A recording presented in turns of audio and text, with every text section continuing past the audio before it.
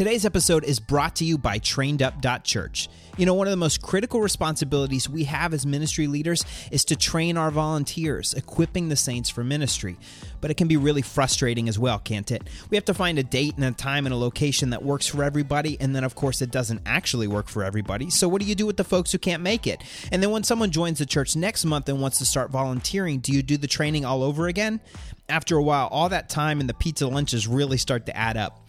It was an answer to this challenge that Scott Magdalene and his team built Trained Up. Scott himself was an executive pastor and realized that online video courses were a flexible and powerful way to capture training once and deliver it to an unlimited number of volunteers at their convenience. Trained Up has an extensive library of training videos and courses you can share with your team, but even more importantly, they give you the ability to film and upload your own training videos and courses to ensure that the language, concepts, and details are right for your church. You can even add a quiz at the end to make sure people are paying attention while they watch. It can be as simple as using your own computer's webcam or the camera on your phone, but if video isn't your thing, you can hire their production team to create a professional quality video using your content. Check out Trained Up today by heading over to trainedup.church.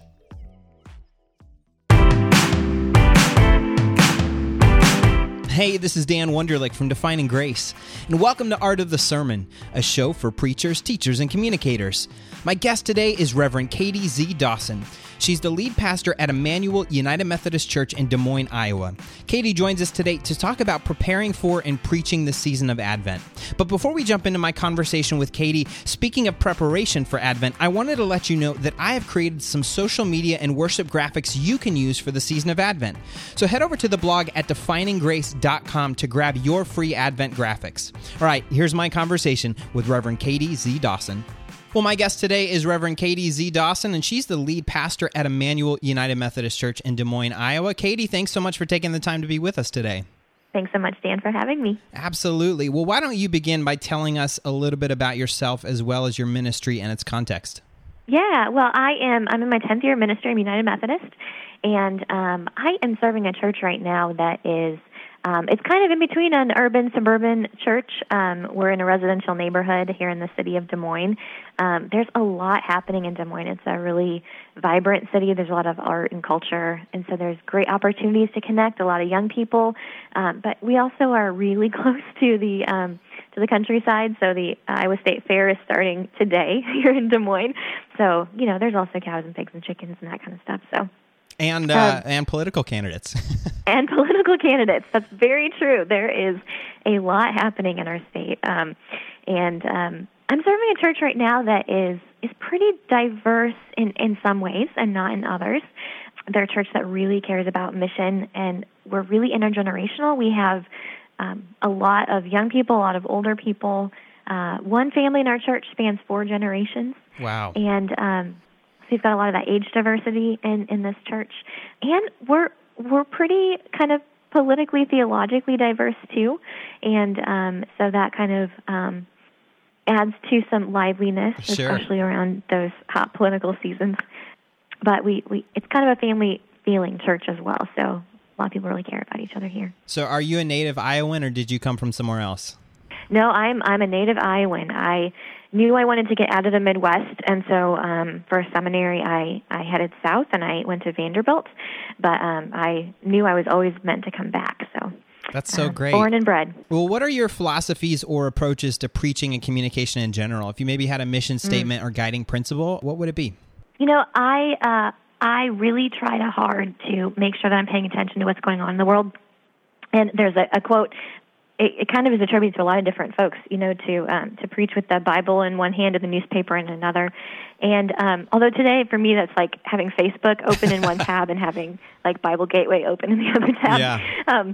So that's kind of what I try to do. I pay attention to what's going on in people's lives and what's happening in the world. And I kind of feel if I'm not addressing what's happening, then I'm not doing my job as a pastor. And so I try to make sure that what we're doing is relevant to people's lives, that it also hits on, you know, what are the things that we're worried about or the things that our hearts are breaking for. So that's a big piece of what I do connect with Scripture, with what's happening in our lives. Sure, absolutely. And this is going to air a good bit after we record this. This is late summer, early fall, and we're kind of going through that point in time where there's maybe a little tension between our country and North Korea. And by the time this airs in November, hopefully everything will be wrapped up and resolved, and there won't have been a nuclear war or anything. But I would imagine being in a state like Iowa around the start of the state fair, which is an epicenter for politics, and having a very diverse congregation, I don't envy the task that you have these next couple Sundays. Yeah, I think it's always difficult. I think one thing we do is I have an associate as well, and we try to surround everything we do with prayer. And so even this coming Sunday, it's a Sunday that's been really designated, and there's a call to prayer that's been sent out. And so we'll lift up the Korean conflict in our prayer time. And so that's one way. I think that kind of frames it in a different way, that it's not necessarily starting with, this is what you should do, but right. Inviting the whole congregation into a place of prayer, I think it makes a really big difference. I also am not afraid to go to the Scriptures and talk about what the Scriptures say. And sometimes that comes across as political, but I've also talked with my congregation about how the political and what it means to be involved in that is really to be active in what's happening in our civil lives, and that all of our roles as citizens is to engage deeply, and we're not, because we're Christian doesn't mean that we completely divorce ourselves from what's happening in the world. So I try to create space for there to be, discussion in the midst of that, but that whatever we're doing, we should start from a place of Scripture, and that should inform how we act in the world. Yeah, absolutely. The quote about the Bible in one hand and the newspaper in the other, folks tend to truncate that quote and it ends there. And I believe it goes on. The original version said that we use our Bible to interpret the newspaper and not the other way around. And so I really appreciate that approach. Well, we're here today to talk about Advent. And like I said, we're recording this the end of the summer, but this will release just over 4 weeks away from the start of Advent. And while some of our listeners out there may be overachievers and they've got everything planned and ready to go, everything nailed down, I would imagine all of us at least have a little bit of planning to go, if not full-on Advent planning. And so I was wondering, how do you approach planning for and preparing for Advent? Yeah, this is actually the time when I'm sitting down and I'm working on some of that, although I have to be honest, I have to get through October, November 1st. So yeah. I'm doing my planning right now for those 2 seasons. I really plan seasonally, and so I try to think up, whether it's a period of 4 to 6 to 8 weeks, what is the overall flow of that time going to be, and what's the theme that's going to carry that, and what are even some liturgical elements that will help reinforce that. And so what I'll do is kind of this time of year, I'll sit there and plan out what Advent's going to look like, or, stewardship season, which is the one that's really on my agenda today. And I try to take the worship pieces to reinforce what's happening in that service. But once I figure out what it is I want it to say, we kind of just plug and play from there. So for Lent, one thing we try to do is I try to have a lot more confession during the time of Lent. And so that'll be a bigger chunk, and so we won't do something else because confession plays a prominent role. Advent is really a time of preparation, and I think it's a time when we need to turn back to the prophets and to remember the kind of that promise that God's not done with us yet, this culmination that is still to come. And so we tend to do a lot more reading from the Old Testament in our season of Advent, and kind of pull on some of those prophets from Isaiah and various places that point to that coming of Christ. And so that'll be a pretty prominent part, and usually it's around the Advent candles liturgy that we pull some of those pieces in. And I wanted to ask you, do you, for seasons like Advent and Lent, do you try to plan chronologically, or are you able to lift those seasons kind of out and think about them separately and plan them earlier just because you know that they're such an important season of preparation? That's a great question. I think I tend to think more chronologically, in part just because of the practicalities of the folks I'm working with. I've got a worship team for our contemporary service that likes to know what their music's going to be, and I want to make sure my music director's on board with our traditional service. And so I think I do tend to think more chronologically so that I make sure those groups have the materials they need ahead of time. But I think maybe some of the big sketches of at least what's the theme going to be for the season, that I will kind of lay out a little bit ahead of time so that, my music director's already picked the Christmas cantata. So, wanting that all to fit together, it means I have to at least get a jump start on that a little bit ahead. So. Yeah, and the reason I asked that is a couple years ago, when we launched this podcast, our very first episode was about Advent as well. And he and his church, they plan Advent, I believe, like 4 months in advance, and Lent 4 months in advance. So they don't necessarily take it chronologically, although I think he plans a year at a time. But as I'm counting back through that in my head, it means that for you as a pastor to even come in and lead those meetings, you've got to be thinking about Advent in late spring or early summer, which is kind of like right after Easter. And so maybe you're reading Christmas books or checking out what Cokesbury or Amazon has to offer in the middle of June, and of course that's when all the Christmas records are recorded. So you sometimes see your favorite artist wearing a Santa hat on Instagram in the middle of June. But how are you able to kind of put yourself in the Christmas or Advent spirit when it's still 100 degrees outside? Yeah, that is a really difficult challenge. I actually have an Advent study coming out for this year, and most of it was written in kind of January and February of this past year. So, it was just after Christmas, and I was sick of Christmas, and I was sick of Advent, and yet I was having to write about it. And I found that one thing I do is music kind of sets the stage for me, and so I made sure that I had some good music going in the background. So that does mean, maybe listening to some Advent hymns and Christmas carols in the middle of the heat, just to get you in the right mindset. That makes a big difference. Do you have any favorite Christmas music or artists that you turn to set the mood? Oh, that's a great question. I think I have a channel set up on my Pandora, and I think I initially started it based on, is it Sufjan Stevens? I can't remember how to say his name. Sufjan Stevens, yeah. And that was kind of the basis for it. I like the whimsical stuff, but I also like the traditional stuff that's updated in a new way. I have a different station, though, I also turn to that is a lot of really kind of ancient stuff, and it's based around O Come, O Come Emmanuel, and a lot of really kind of more somber, minor key, classical type stuff. So depending on what I'm working on, if I'm focusing on Advent and that call to kind of, get our lives in order because Christ is coming again, I turn more to the minor key stuff. Yeah, Spotify has a really great classical Christmas playlist that has some stuff like that on there. My temptation year-round is the Charlie Brown Christmas soundtrack, which at least it doesn't have words, so it's not like you're hearing, Jingle Bells or something. Jingle Bells isn't on the album, but you're not hearing like at least the words to the songs all year round, so you can just kind of play it in the background. That's the one album that I allow myself to listen to year-round.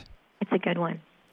Well, what is your ideal schedule? So we're in the beginning of August, you're working on October, you're working on November. In the ideal world where Katie gets to control everything, she has as many hours a day as she needs, she gets as much sleep as she wants, she gets to read everything. Ideally, how early would you love to have Advent planned? Or maybe more realistically, how ideally would your worship team love for you to have Advent planned? My goal, and we're actually pretty on track this year so far, I'd love to have Advent planned by the start of our Rally Day kickoff. Rally Day is a really big thing here where all of our fall programming starts back up, and that is mid-September, and so the week after Labor Day, actually. And so that's what I'm shooting for, is to have everything kind of planned out. And what I find is when I do that, then I'm able to actually be present and worship for the season. And that gives me the space to do that. And I would assume you mean planned by, you have topics and scriptures, not necessarily sermons written yet, correct? That's correct, yeah. Sermons are a whole different story. Sermons usually happen that week, in part because of that commitment I have to make sure that the text speaks to what's happening in the world.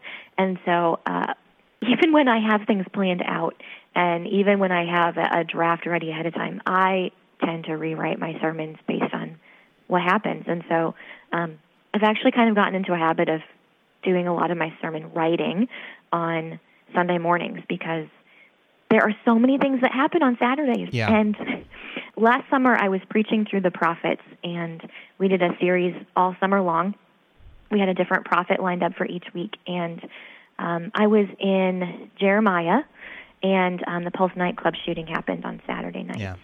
And I got up and I was preaching about lament, and so I rewrote my entire sermon Sunday morning because I couldn't not. We were lamenting; the whole country was lamenting, and so how do you not adjust and speak God's word into that moment? So my sermons wait till the last minute because I want to make sure that we're connecting that text with what is happening in the world. Wow, that's incredible. That's a kind of a gutsy thing, but I'm sure that once you kind of get used to that, you learn how to give yourself an outline that you can plug current events into. But even if nothing ends up happening, all the right college football teams win, all the wrong teams lose, nothing breaks, you still have a sermon. That's right. I do all my exegesis. I spend my time in the scripture. I kind of have a direction of, I know what the scripture says, and then all I have to do is figure out what is the context saying. Okay, so we're not imagining Katie sitting at Starbucks at 4:30 on Sunday morning with her commentaries and Logos and stuff. No. That stuff's done. At least that part's done. Although I have heard that textweek.com gets their highest amount of traffic on Saturday, so I bet so. There's a lot of, but that's not current event stuff. That's people who literally have not prepared. Yeah, I think that's true. And there are weeks when that happens, when there's 2 funerals and your car broke down, and so there are also those Saturday night specials that are just necessary. Yeah, absolutely. Well, from your perspective, what are some of the unique opportunities or even challenges of preaching a season like Advent? I think the biggest challenge is keeping Advent and not making it Christmas. Yeah. Because I think we're so excited, the world is preparing for Christmas, that kind of cultural push towards that, season of gift giving. And the Advent is not that, I think, is the real challenge. One of the things that I really try to focus on is that we are preparing for the birth of Christ, and that's kind of that memorial piece. We remember the birth of Christ. But much of Advent is about getting ready for Christ to come again, and this reminder that this story is not finished, and we are just beginning the story all over again. So I think that's one of the biggest challenges, I think, and so those minor songs come in, and I actually love those. I think Advent's a season when the world is going crazy. I think that's also a great opportunity because it's a great moment for us to speak into the midst of that and offer a different vision, to slow down, to stop and reflect, and to put our hearts back in line with God. I think that's probably the greatest opportunity. There's a lot of people hurting, and kind of that glitz and glamour of the holidays really don't speak to a lot of people who are struggling, and our Advent text and our Advent worship can. Well, Advent is one of those seasons that comes around every year. It also tends to be a season that even preachers who don't use lectionary, it tends to be a season where we're still coming back to a traditional set of scriptures. How do you keep Advent fresh for yourself, and how do you keep it fresh for your congregation? I think one of the things I try to do is I don't necessarily shy away from the familiar, because I think there's power in that familiar. And so there's an opportunity to kind of rehearse again and kind of let your body sink back into those rhythms and those scriptures. And so I'm not afraid to kind of let that be that way. But I also think something I try to do is, my congregation's really big on seasonal studies. And so if we've got a study that we're doing all together, then that will kind of shape what we use in worship as well. A couple of years ago, we actually, you mentioned McGray, and we had done McGray's book, Awaiting the Already. And so we let that shape kind of our take on those scriptures. So I think you can let those scriptures speak to point you in a certain direction. And so that's something we try to do. And we have a common thread throughout that season then based on that theme. It kind of adds some freshness to it that way. When speaking of Advent studies, you mentioned this earlier, you actually are the one providing one of the Advent books to the church this year. It is already out by the time this episode comes out. Why don't you tell us a little bit about All Earth is Waiting, what inspired it, and what can churches and pastors expect to find in your book? Yeah, one of the things that I was really trying to do in this book was to think based on the Bible, based on our scripture texts, how do we care for this world that God has given us? I kept thinking back to hymns like Joy to the World, and we've got these things about heaven and nature singing, and the rocks shout out is part of our scripture. This idea that nature is also preparing for Christ to come again. And so that was kind of my initial entry point into this season and thinking about what do we need to be paying attention to? What is the earth saying? What are the songs that we're hearing from this world, and what's our role in the midst of that? I mentioned before that my congregation's fairly diverse, and so we have a green team at my church that's really active in creation care and ways that we can not only improve energy efficiency, but be more responsible. And so we've converted all of our parking lot lights to LED and all that kind of stuff. We also have folks who are pretty sure that climate change is not a reality. And so, I've got both of those in my midst. And part of what I also wanted to do was find a common scriptural ground for us to have a conversation about what is our role as stewards of this earth as we prepare for Christ to come again. That's great. And so I wanted to not shy away from those traditional themes of Advent. So our first week is about hope and about how Paul writes that all creation is groaning, all creation's waiting for the revelation of God's sons and daughters. And Paul says that we are the hope, that when we act as God's sons and daughters, when our salvation is lived out, then this earth will be redeemed and restored as well. So the earth's waiting for us. We're the hope of this world. And then I talked a little bit, our second week, we turned to John the Baptist and those prophets that talk about clearing the way for God's salvation to come. And I use that as an opportunity to talk about our use of resources. Are we clearing the way for God's salvation, or are we, adding obstacles through our use of things across this world? The third week's about food. Food is a big part of the holidays, but the Scripture's full of food. God sets a banquet in the midst of the people, and God provides for us. And so, how does our joy relate to that? And how do we then care for this world that provides that feast? And then I discovered John Wesley has a sermon on animals, which I didn't know existed.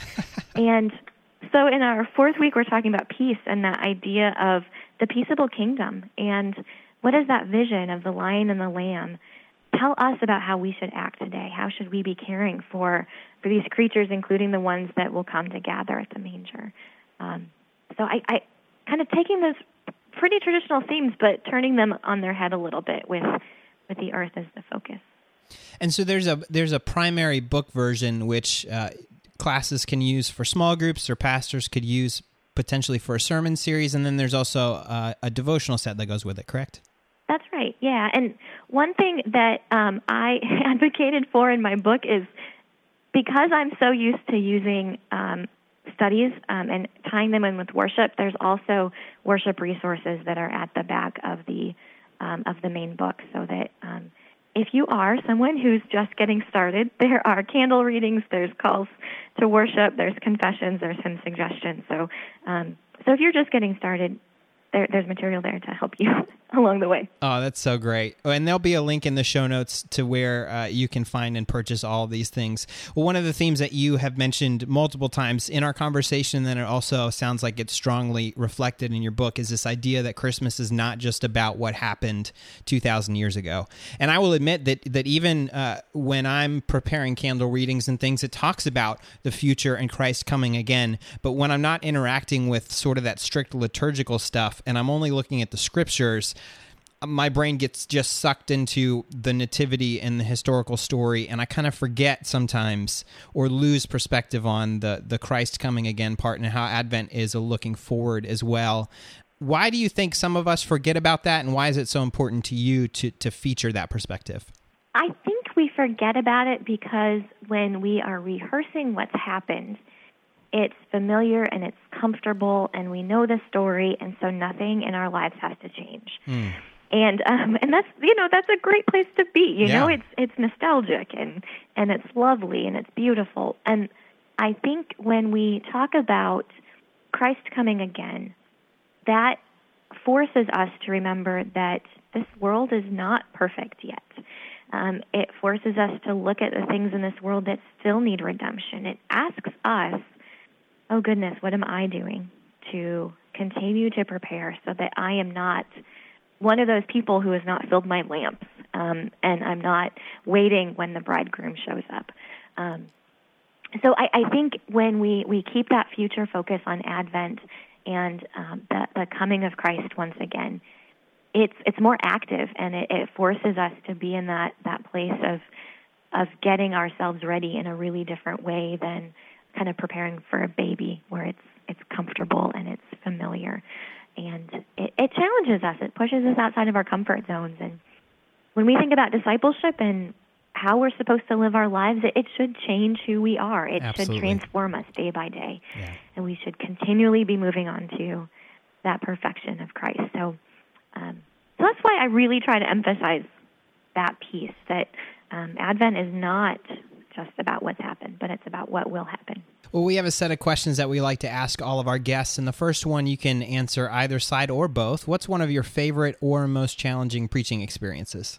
I was thinking about this question earlier, and I think one of the most challenging things was I was preaching a series, and this was actually Advent one year, and it was a sermon on peace and reconciliation, and there was a lot of conflict in my family at the time. And I was pastoring a small town church at the time, and was about half an hour, 45 minutes for my family. And getting ready for that time of worship, and I was standing up in the pulpit, starting the worship, starting the scripture, and my grandma walked in. And the source of the conflict was around my grandmother and my father, and that was probably one of the most challenging moments, because all of a sudden I was not preaching to the congregation. I was preaching to myself. And the very person that I needed to reconcile with was sitting right in front of me. And so it reminded me once again that, what we do is sacred, and God's word has real relevance in our lives. And sometimes you do not have the strength to say the words you need to say, but the Holy Spirit's there. Absolutely. And you make it through. Well, I don't want to assume the answer to this next question just because we've talked for so long about Advent and you have an Advent book coming out, but do you prefer preaching Christmas Eve or Easter? So, this is kind of a hard question to answer because I tend not to preach on Christmas Eve. Okay. So I always preach Easter. There's always a sermon for Easter Sunday. But for Christmas Eve, I like to let the text speak for itself. There's a rich story there. We tend to do more of a lessons and carols format. Yeah. That being said, I think I do prefer Christmas Eve over Easter. I still have a role in shaping kind of that overall narrative and making sure all the transitions are there. So maybe it's a sermon, done a minute at a time. But yeah, I think Christmas Eve is more powerful for me. It's a place that I connect more deeply because I think my theology is really incarnational, and Christmas Eve for me is that reminder that Christ came to this earth and Christ took on our flesh, and that it's that powerful moment that makes Easter possible. And it's really that first step, and I think we forget that power. And so for me, it's just as an important part of the salvation story as Easter is. Who have been some of the most impactful preachers or non-preacher communicators in your life? I think one of them has to be Michael Williams. He's a pastor. He's just recently retired. And I encountered Michael in Nashville, and he is a storyteller. And his sermons really draw you in and allow you to connect your life with the Scripture. And I kind of worked with Michael only from afar. We were supposed to do it. I was supposed to do an internship with him, and then he moved to a new congregation, and I wasn't able to. But we followed each other, and I just really appreciate the spirit and care with which he approaches speaking to the congregation. Well, other than All Earth is Waiting, what other books, podcasts, resources might you recommend our audience check out? I think one of the things I try to do is give myself a broad range of things, and I tend not to read a lot of churchy books.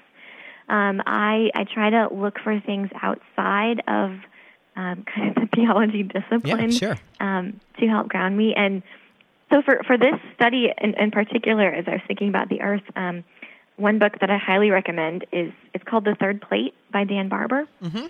And it's about food and sustainability. And what I love the most about it, I was introduced to it in a class on organic ministry. And he approaches the whole thing from the perspective of being a chef and what tastes good. And I think it has invited me to think more about how do I approach ministry kind of from a different lens. Yeah. How do I, am I approaching ministry to grow numbers or to do this or to do that? What feels good? What actually helps people to embrace their life of discipleship and just kind of, it puts a different spin on it. And I've appreciated the way he does that. So that's one book I'd recommend. I also turn a lot to poetry.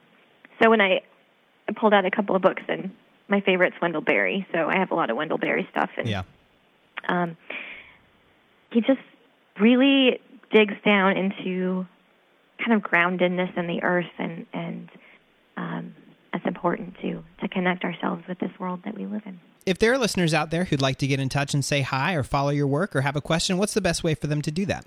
Yeah, I have a blog, and I have been doing less blogging lately, but I at least post sermons there currently, and my blog is salvagedfaith.com, and so that's one place to find me, and I'm also on Twitter at Pastor Katie. So those are kind of the two places to find me. Well, Katie, thank you so much for taking the time to be with us today, sharing about your book and your preparation for Advent. We really appreciate it. Thank you so much. It's been a lot of fun to think about Advent through a different lens. Thank you so much for joining me for this episode of Art of the Sermon. You can find show notes, including links to some of the things that we talked about, at artofthesermon.com. As always, I would love to hear what you think about the show, and I want your input to be a part of the conversation. So you can connect with me through Facebook, Twitter, or Instagram, all at username Art of the Sermon. If you'd like to support the show, I would encourage you to subscribe to the podcast through iTunes, Google Play Music, or your favorite podcast app so that new episodes are downloaded as soon as they're live. And of course, in addition to sharing the show with your friends, the best way to help us out is to leave a review in the iTunes store. This lets iTunes know that you care about the show and want other people to find it. Thank you again so much for joining me, and I'll catch you next time on Art of the Sermon.